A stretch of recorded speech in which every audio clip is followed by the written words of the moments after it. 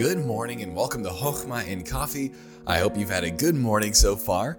Now today we are continuing through 1 John. We just got started yesterday. If you haven't heard it, I encourage you to start there and then jump back in right now. Now we are in verse number 5 and the Bible says this. This then is the message which we have heard of him and declare unto you, that God is light, and in him is no darkness at all.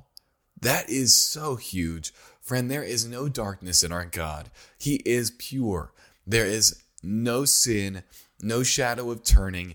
He is all revealing, all pure. And so, friend, may we delight in our Lord. He is someone we can trust in. He is someone we can flee to and we can have rest with.